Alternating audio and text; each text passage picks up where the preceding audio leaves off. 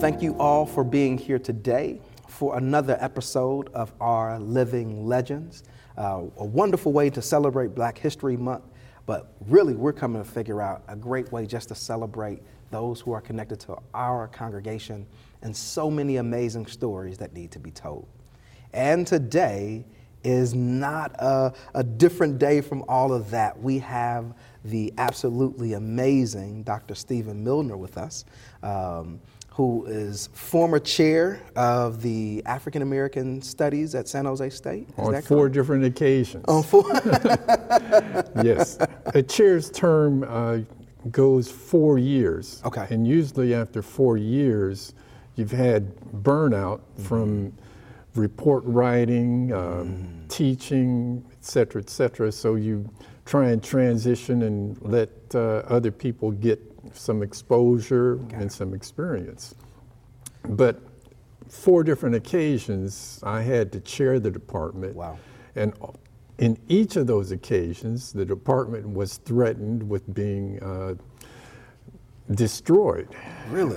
Yes. And now San Jose State doesn't face that kind of burden because now there's an ethnic studies requirement for graduation for all students. Wow. But in the 70s and 80s and 90s, we always had to fight just to stay alive.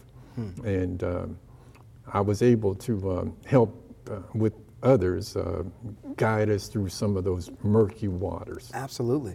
And you know, looking back at history now, like it wouldn't seem like that would be the case at San Jose State. I mean, you have Speed City that rises out of that. You have this connection between activism and sports. I mean, it's almost like a hub in many ways for African American thought and, you know, pushing the envelope. But just to even hear that even there, it wasn't always clear sailing or easy sailing. For people in America, especially people of color, it's never been and it never will be smooth sailing without facing challenges in life. Wow. That's what we all have to do. Yeah. Okay, well, let's jump into it. So one of the first questions I have, we talked about it. You chaired the African American Studies program, really in the field of history, 4 times, but your degree actually was in sociology. How did you make that kind of shift from one to the other? It is a strange kind of evolution. To get into sociology, I was attracted to sociology when I was a high school student in a place called Duarte, California, which is in LA County. Okay. Our family got to LA County on the 27th of January, 1960. I'd never forget that day because it was the first day in California. It's also my father's birthday. So it's easy to remember. And he was a visionary in his own way. He wanted us to have a chance to get university educations. With 5 children, all of us born between 1945 and 1951, he was not going to be able to educate us in Columbus, Ohio, because tuition was high there, everything was expensive, and he had a postman's salary. Wow. And a postman's salary in the 50s and 60s was not what it is today. Okay.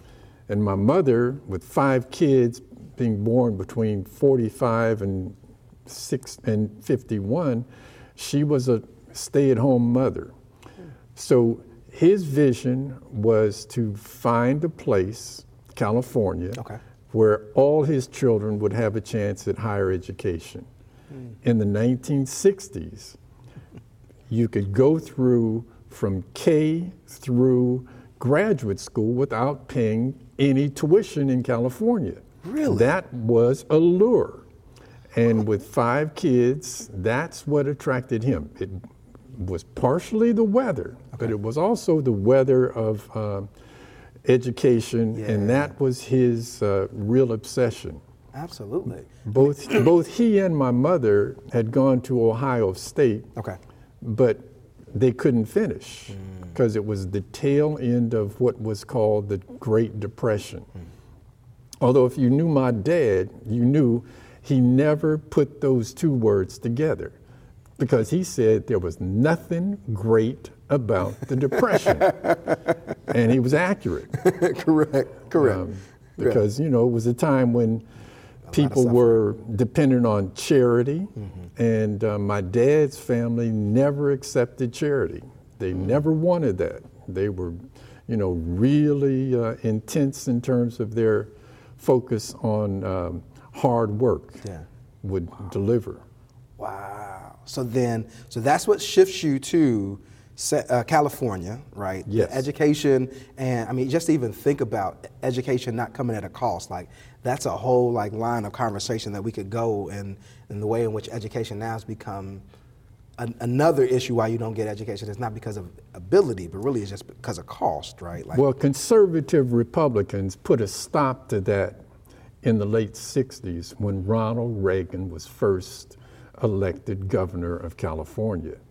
He not only, became someone that people of my generation with my politics tended to reject because Reagan said, let the blood flow in the streets when the students were protesting against the war in Vietnam. Wow. And that was something that, really, I've never forgotten. Yeah. But he also imposed the first tuition on public education in California. And from $50 a year, it has escalated now to thousands. Tens of thousands. Yes. Yeah. So, you always have to watch and oppose people who try to keep the barriers to higher education up. Yeah. And conservative Republicans at that point, and some would say even today, are in the forefront of that. So we were very fortunate. Yeah. So now that gets you into school. That opens up a world of opportunities. But that still doesn't speak to how do you shift from sociology then to history? Like, was there always something there? What really drew you to kind of make that transition in your professional life? Well, I was living history because we got to California just before things were really beginning to percolate and kick off. We were living 7 miles away from South Central Los Angeles in August of 1965 when the first Watts Rebellion, because it wasn't a riot, it was a rebellion against the circumstances of life that all of us were facing.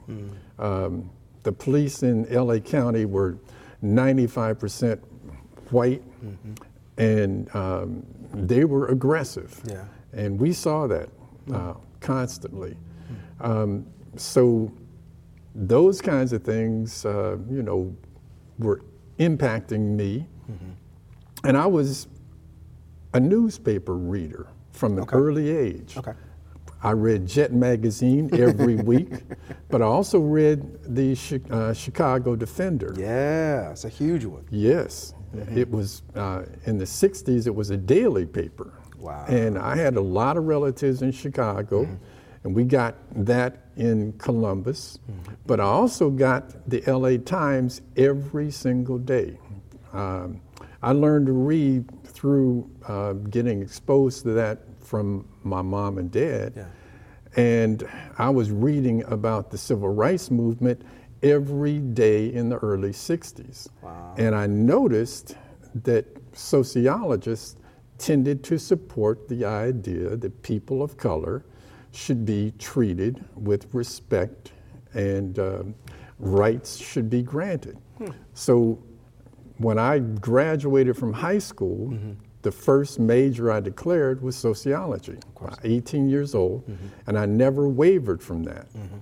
But by the time I got to Berkeley, still studying the movement, I noticed that there were very few folks who were doing serious work about how the civil rights movement was based on people, not just leaders. Correct. And that's the way a sociologist looks at social movements. So looking at that and spending time in the Deep South, I got immersed in reading everything I could about the history of slavery, the history of segregation, and the history of struggle against the movement. So when I graduated from Cal, I had several chances to teach in different locations. I had a chance to go to the Ohio State University. The Ohio State. Yes. And that would have been going home. Okay. I had a chance to teach at the University of Alabama. Okay.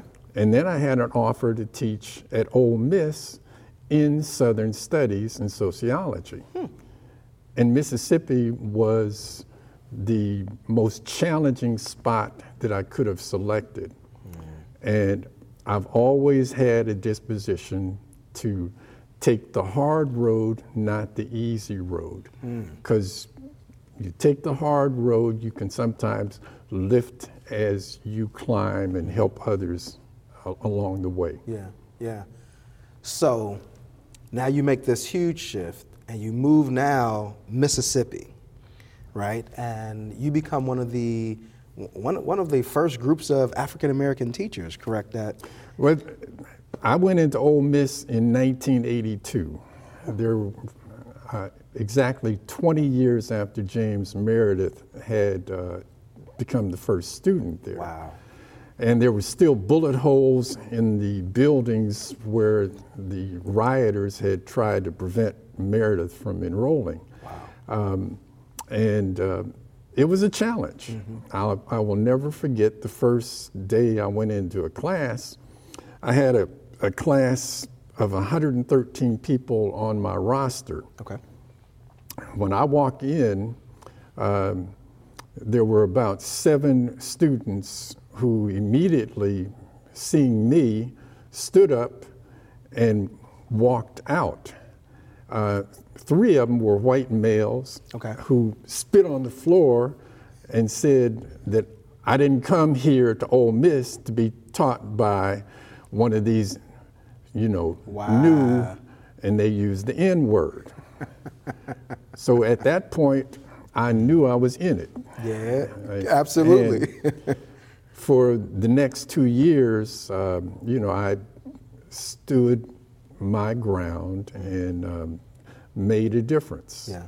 Because coming to Ole Miss from Berkeley, the black students, and there were about 200 black students at Ole Miss at the time, they looked at me as someone that they could identify with, and they expected me to make a difference. Correct.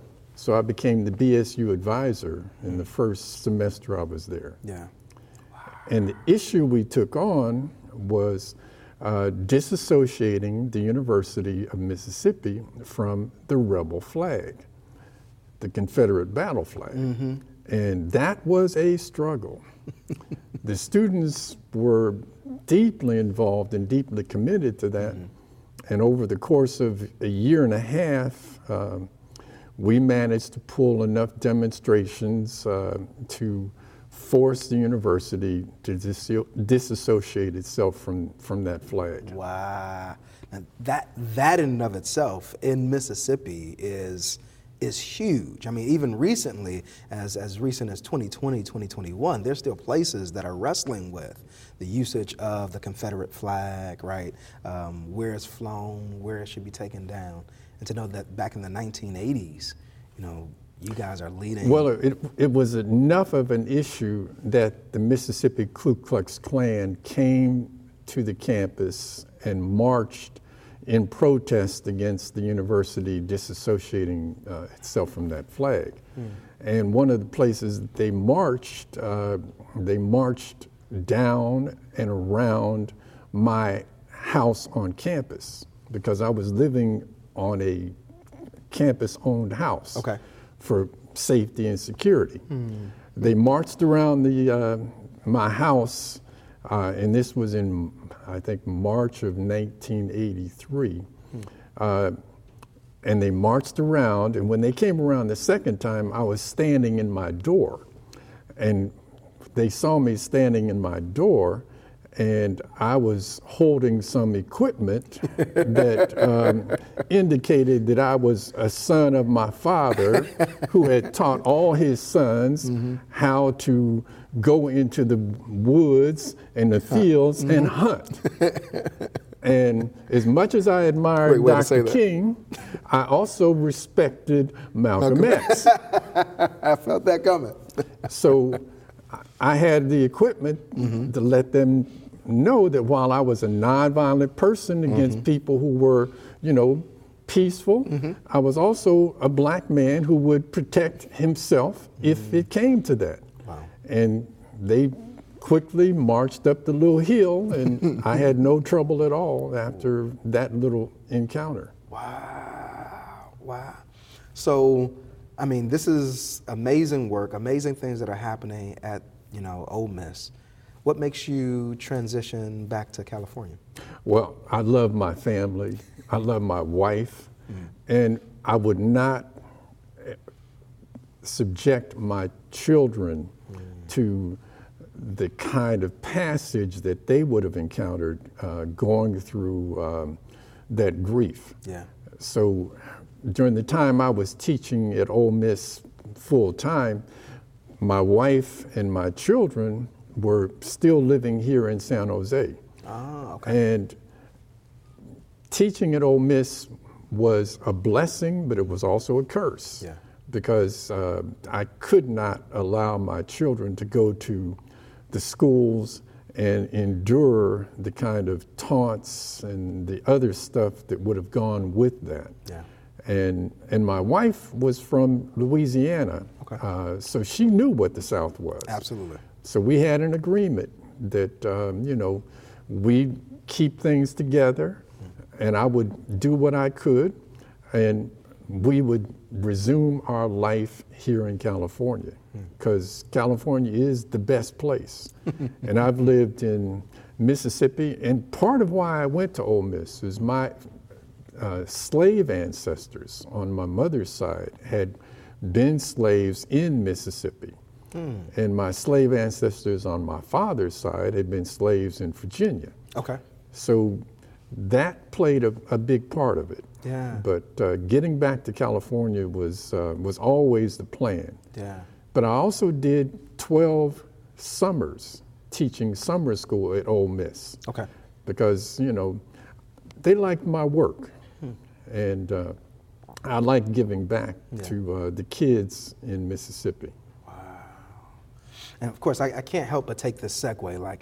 So you mentioned that you have been able to trace your ancestry, right, both to slavery in Virginia, but also there seems to be some amazing history through your maternal side, right, with your slavery that happened in Mississippi. Correct? Well, on my mother's side, the slaves served on a plantation 20 miles east of Jackson. And the slave owner had 3 children with his slave named Sabreth. And when he was going toward his passage toward death, he gave her 3 bags of gold with the instructions that she be taken to Vicksburg and put on a flatboat and sent to the north. Wow. And she took those 3 bags of gold and her 3 children by him, and ultimately bought 120 acres of property in Meigs County, Ohio, which is right on the border of the Ohio River. So they were, a stone's throw away from the South. Yeah. Because when you went across that Ohio River, you were in West Virginia or Kentucky. And I was always warned, stay away from the South as a kid for all kinds of reasons. Of course. On my father's side, the slaves from Virginia had been emancipated as well. So there was a little colony in Meigs County and Jackson County, Ohio. And some of those slaves had been emancipated by people like Thomas Jefferson and Sally Hemings and those folks were all mingling together in that part of Ohio in the 1840s, 1850s. Wow. And Sabreth used her acreage to let slaves who were trying to escape have a resting place, kind of like a station on the Underground Railroad. Yeah. So all that was part of, the legacy I had as a kid growing up in Ohio. Wow. We would go down to the family homestead once a summer and visit, and then we'd sometimes have family reunions.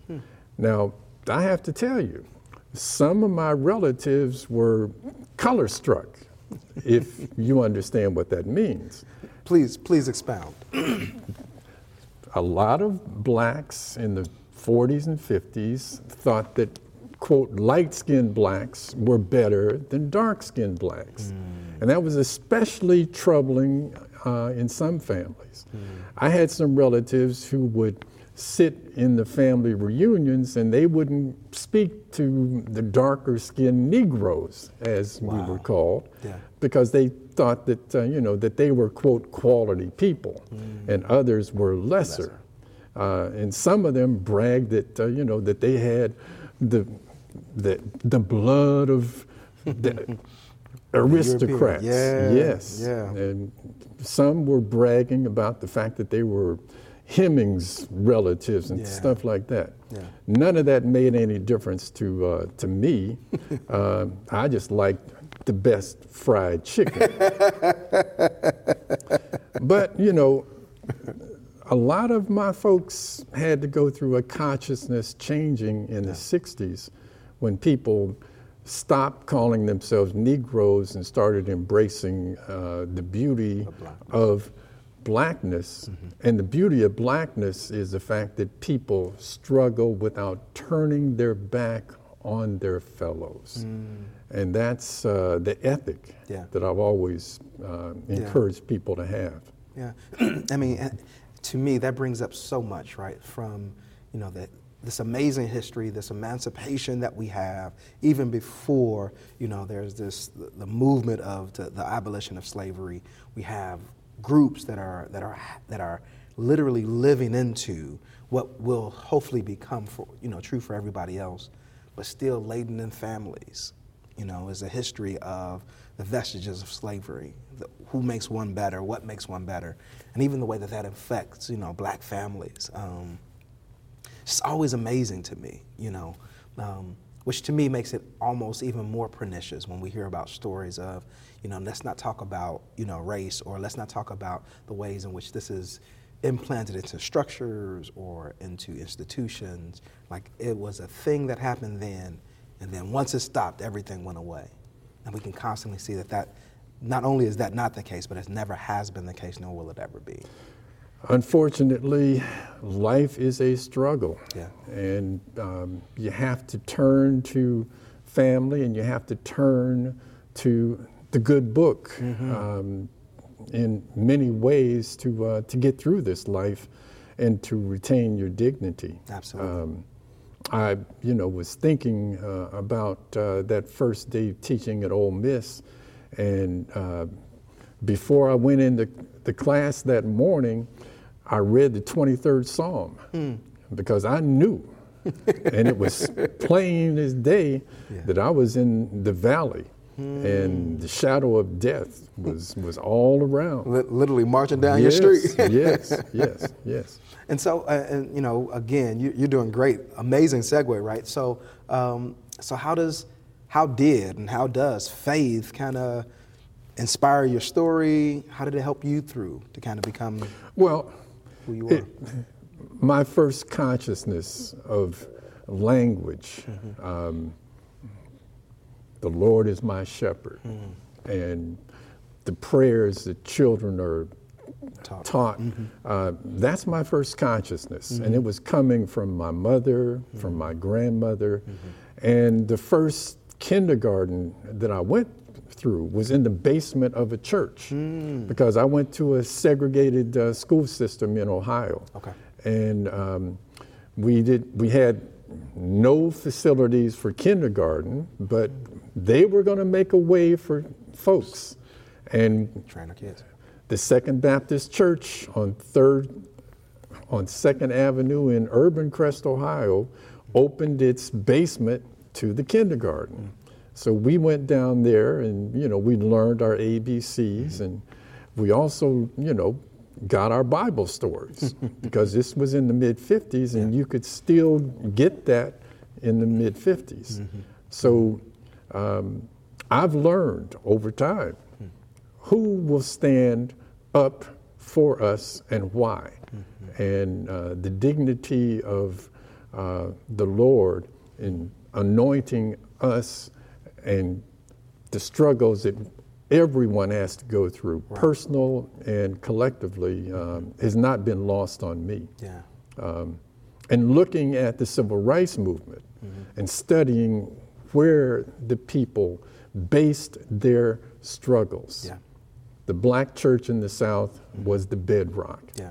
And I've been to all the major churches in the South and worshiped and got contacts with people who were the backbone of the Montgomery bus boycott. Correct.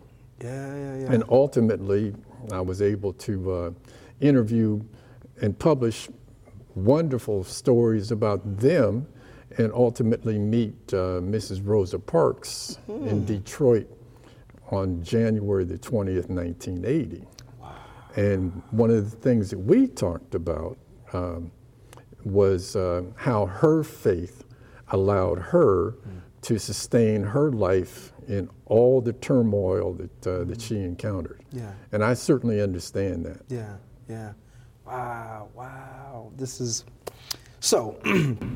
So we talked about some of the history. We talked about family. We talked a little bit about family. Some of your older history, but I also hear that you have a variety of hobbies since retirement, right? Any of those hobbies you would love to speak to? Well, the most important hobby I have now is that I'm a caregiver for my 8-month-old granddaughter, my second granddaughter. Okay. And my wife Joyce and I, we take care of our granddaughter, Isabella, 8 months old, 5 days a week from 7 in the morning until 6 in the evening. So life has come full circle. Right. When I was at San Jose State for more than 25 years, the last 25 years of my 43 years there, I would teach the Black Family course because family is the most essential structure in any society. And I also taught the Black Child course. And when you teach the Black Child course, you have to take it from infancy through adolescence. And now I've studied all that, but I've come back and I'm now a caregiver. So my hobbies, reading, following the struggle, teaching cinema courses and watching movies takes a back seat to my caregiving to my 8-month-old. Yeah. So I'm now watching for first teeth, making sure that everything is taken care of with the diaper changes.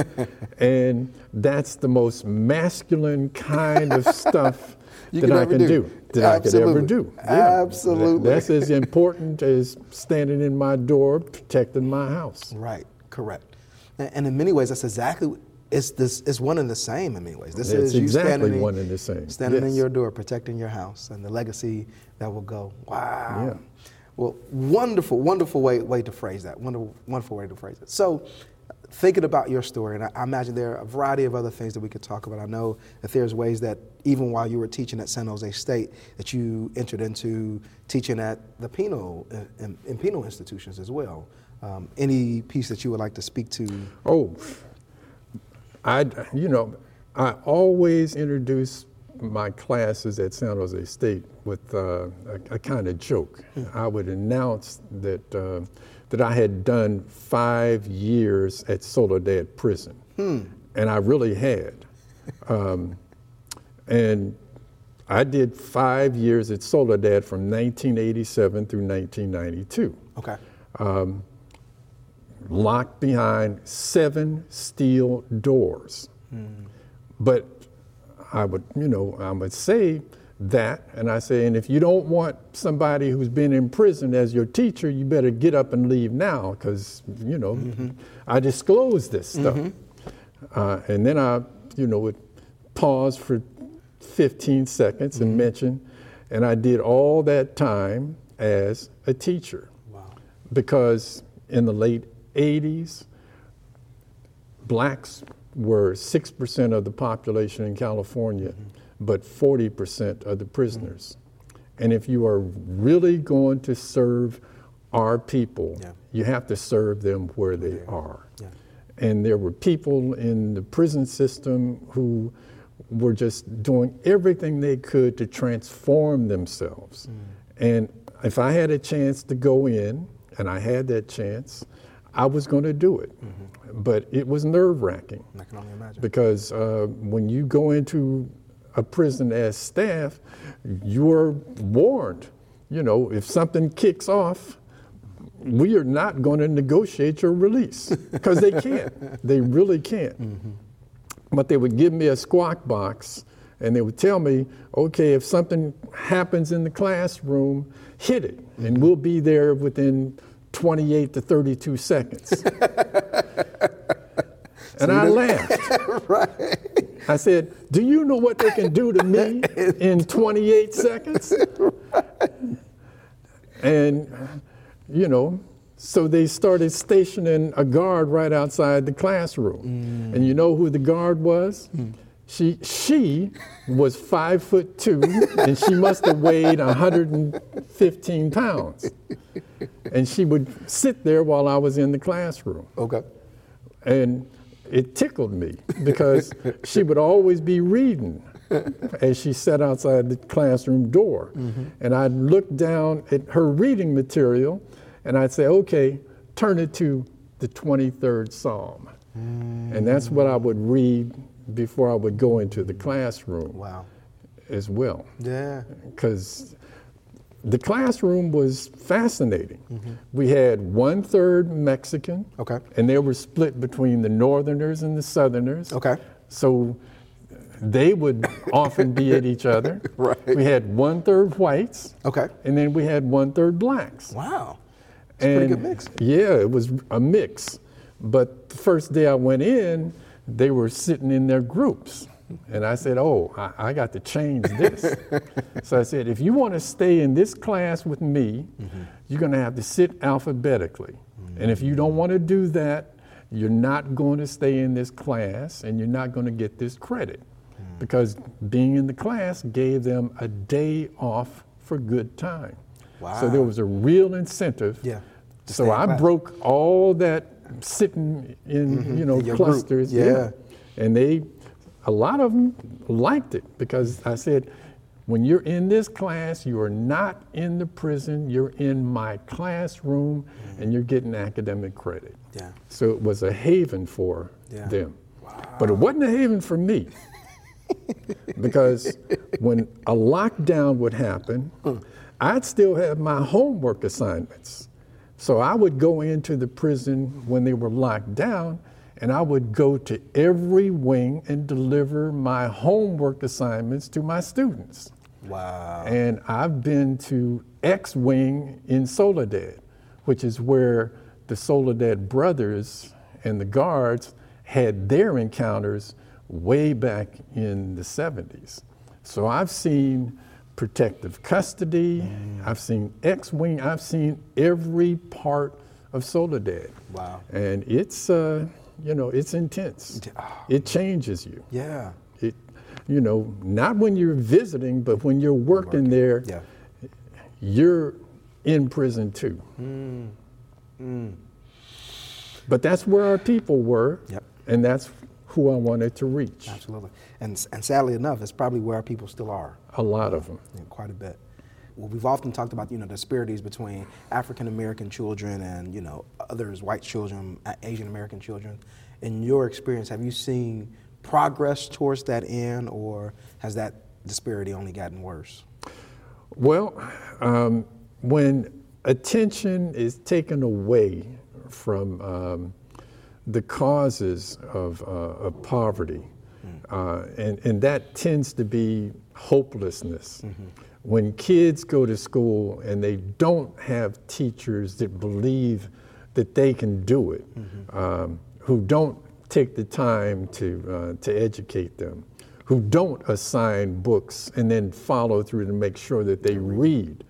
When I was going to those wings in the prison to give my homework to those prisoners, mm-hmm. I was doing it because I was telling them that their work counted. Mm-hmm.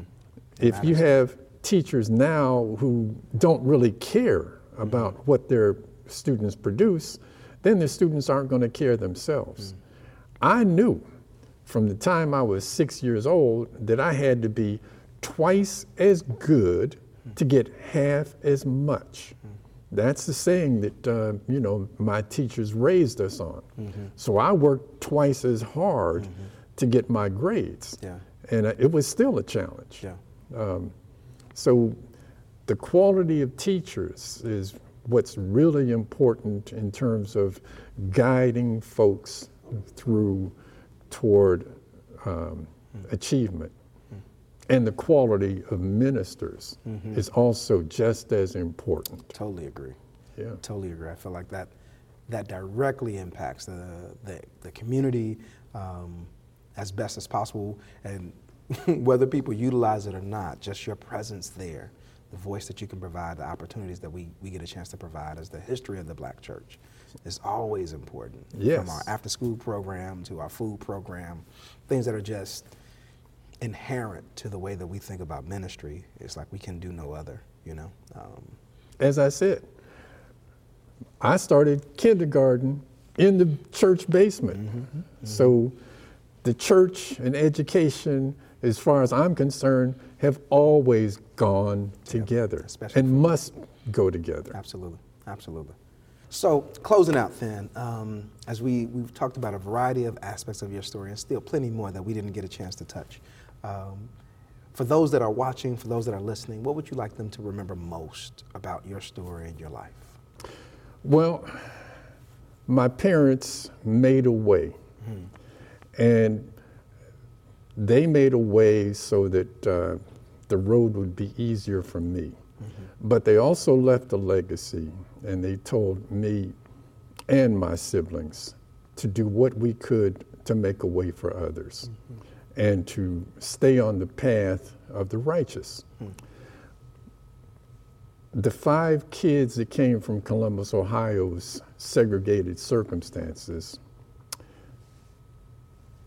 my oldest brother became a professor at Cal Poly. He has a PhD in physical chemistry. Wow. So nobody can tell me that Black folks can't do science Absolutely. And stuff. Absolutely. My other brother has a PhD from the University of Oregon. I have a PhD from Berkeley. Mm-hmm. My sister had a law degree from Stanford. And then there's always got to be one who just bucks the system. Yes. My baby brother retired and didn't work after he was 49 years old because he has a law degree from Harvard and worked in Portland and did well. So all of us, got educated, and it was all because of the sacrifices that those before us made for us. Absolutely. Absolutely. That is amazing, to come from segregation to 5 children with advanced degrees, despite all the odds, right? I think for me, that's part of the beauty and the ingenuity of the black community, Black families, that oftentimes does get overlooked. Like we can still talk about where all the places that we need to grow, especially as a community. But man, all of these stories that show just how powerful we can be when we really get the opportunity still always amazes me, impresses me. Thank you. You're more than welcome. Thank you. I felt like you were going to say something else. Feel free. If there's something else you wanted to add, please, we'll take it. That's plenty. Well, thank you all so much for your time today. I pray that you were encouraged, inspired as we continue to talk to living legends. God bless you.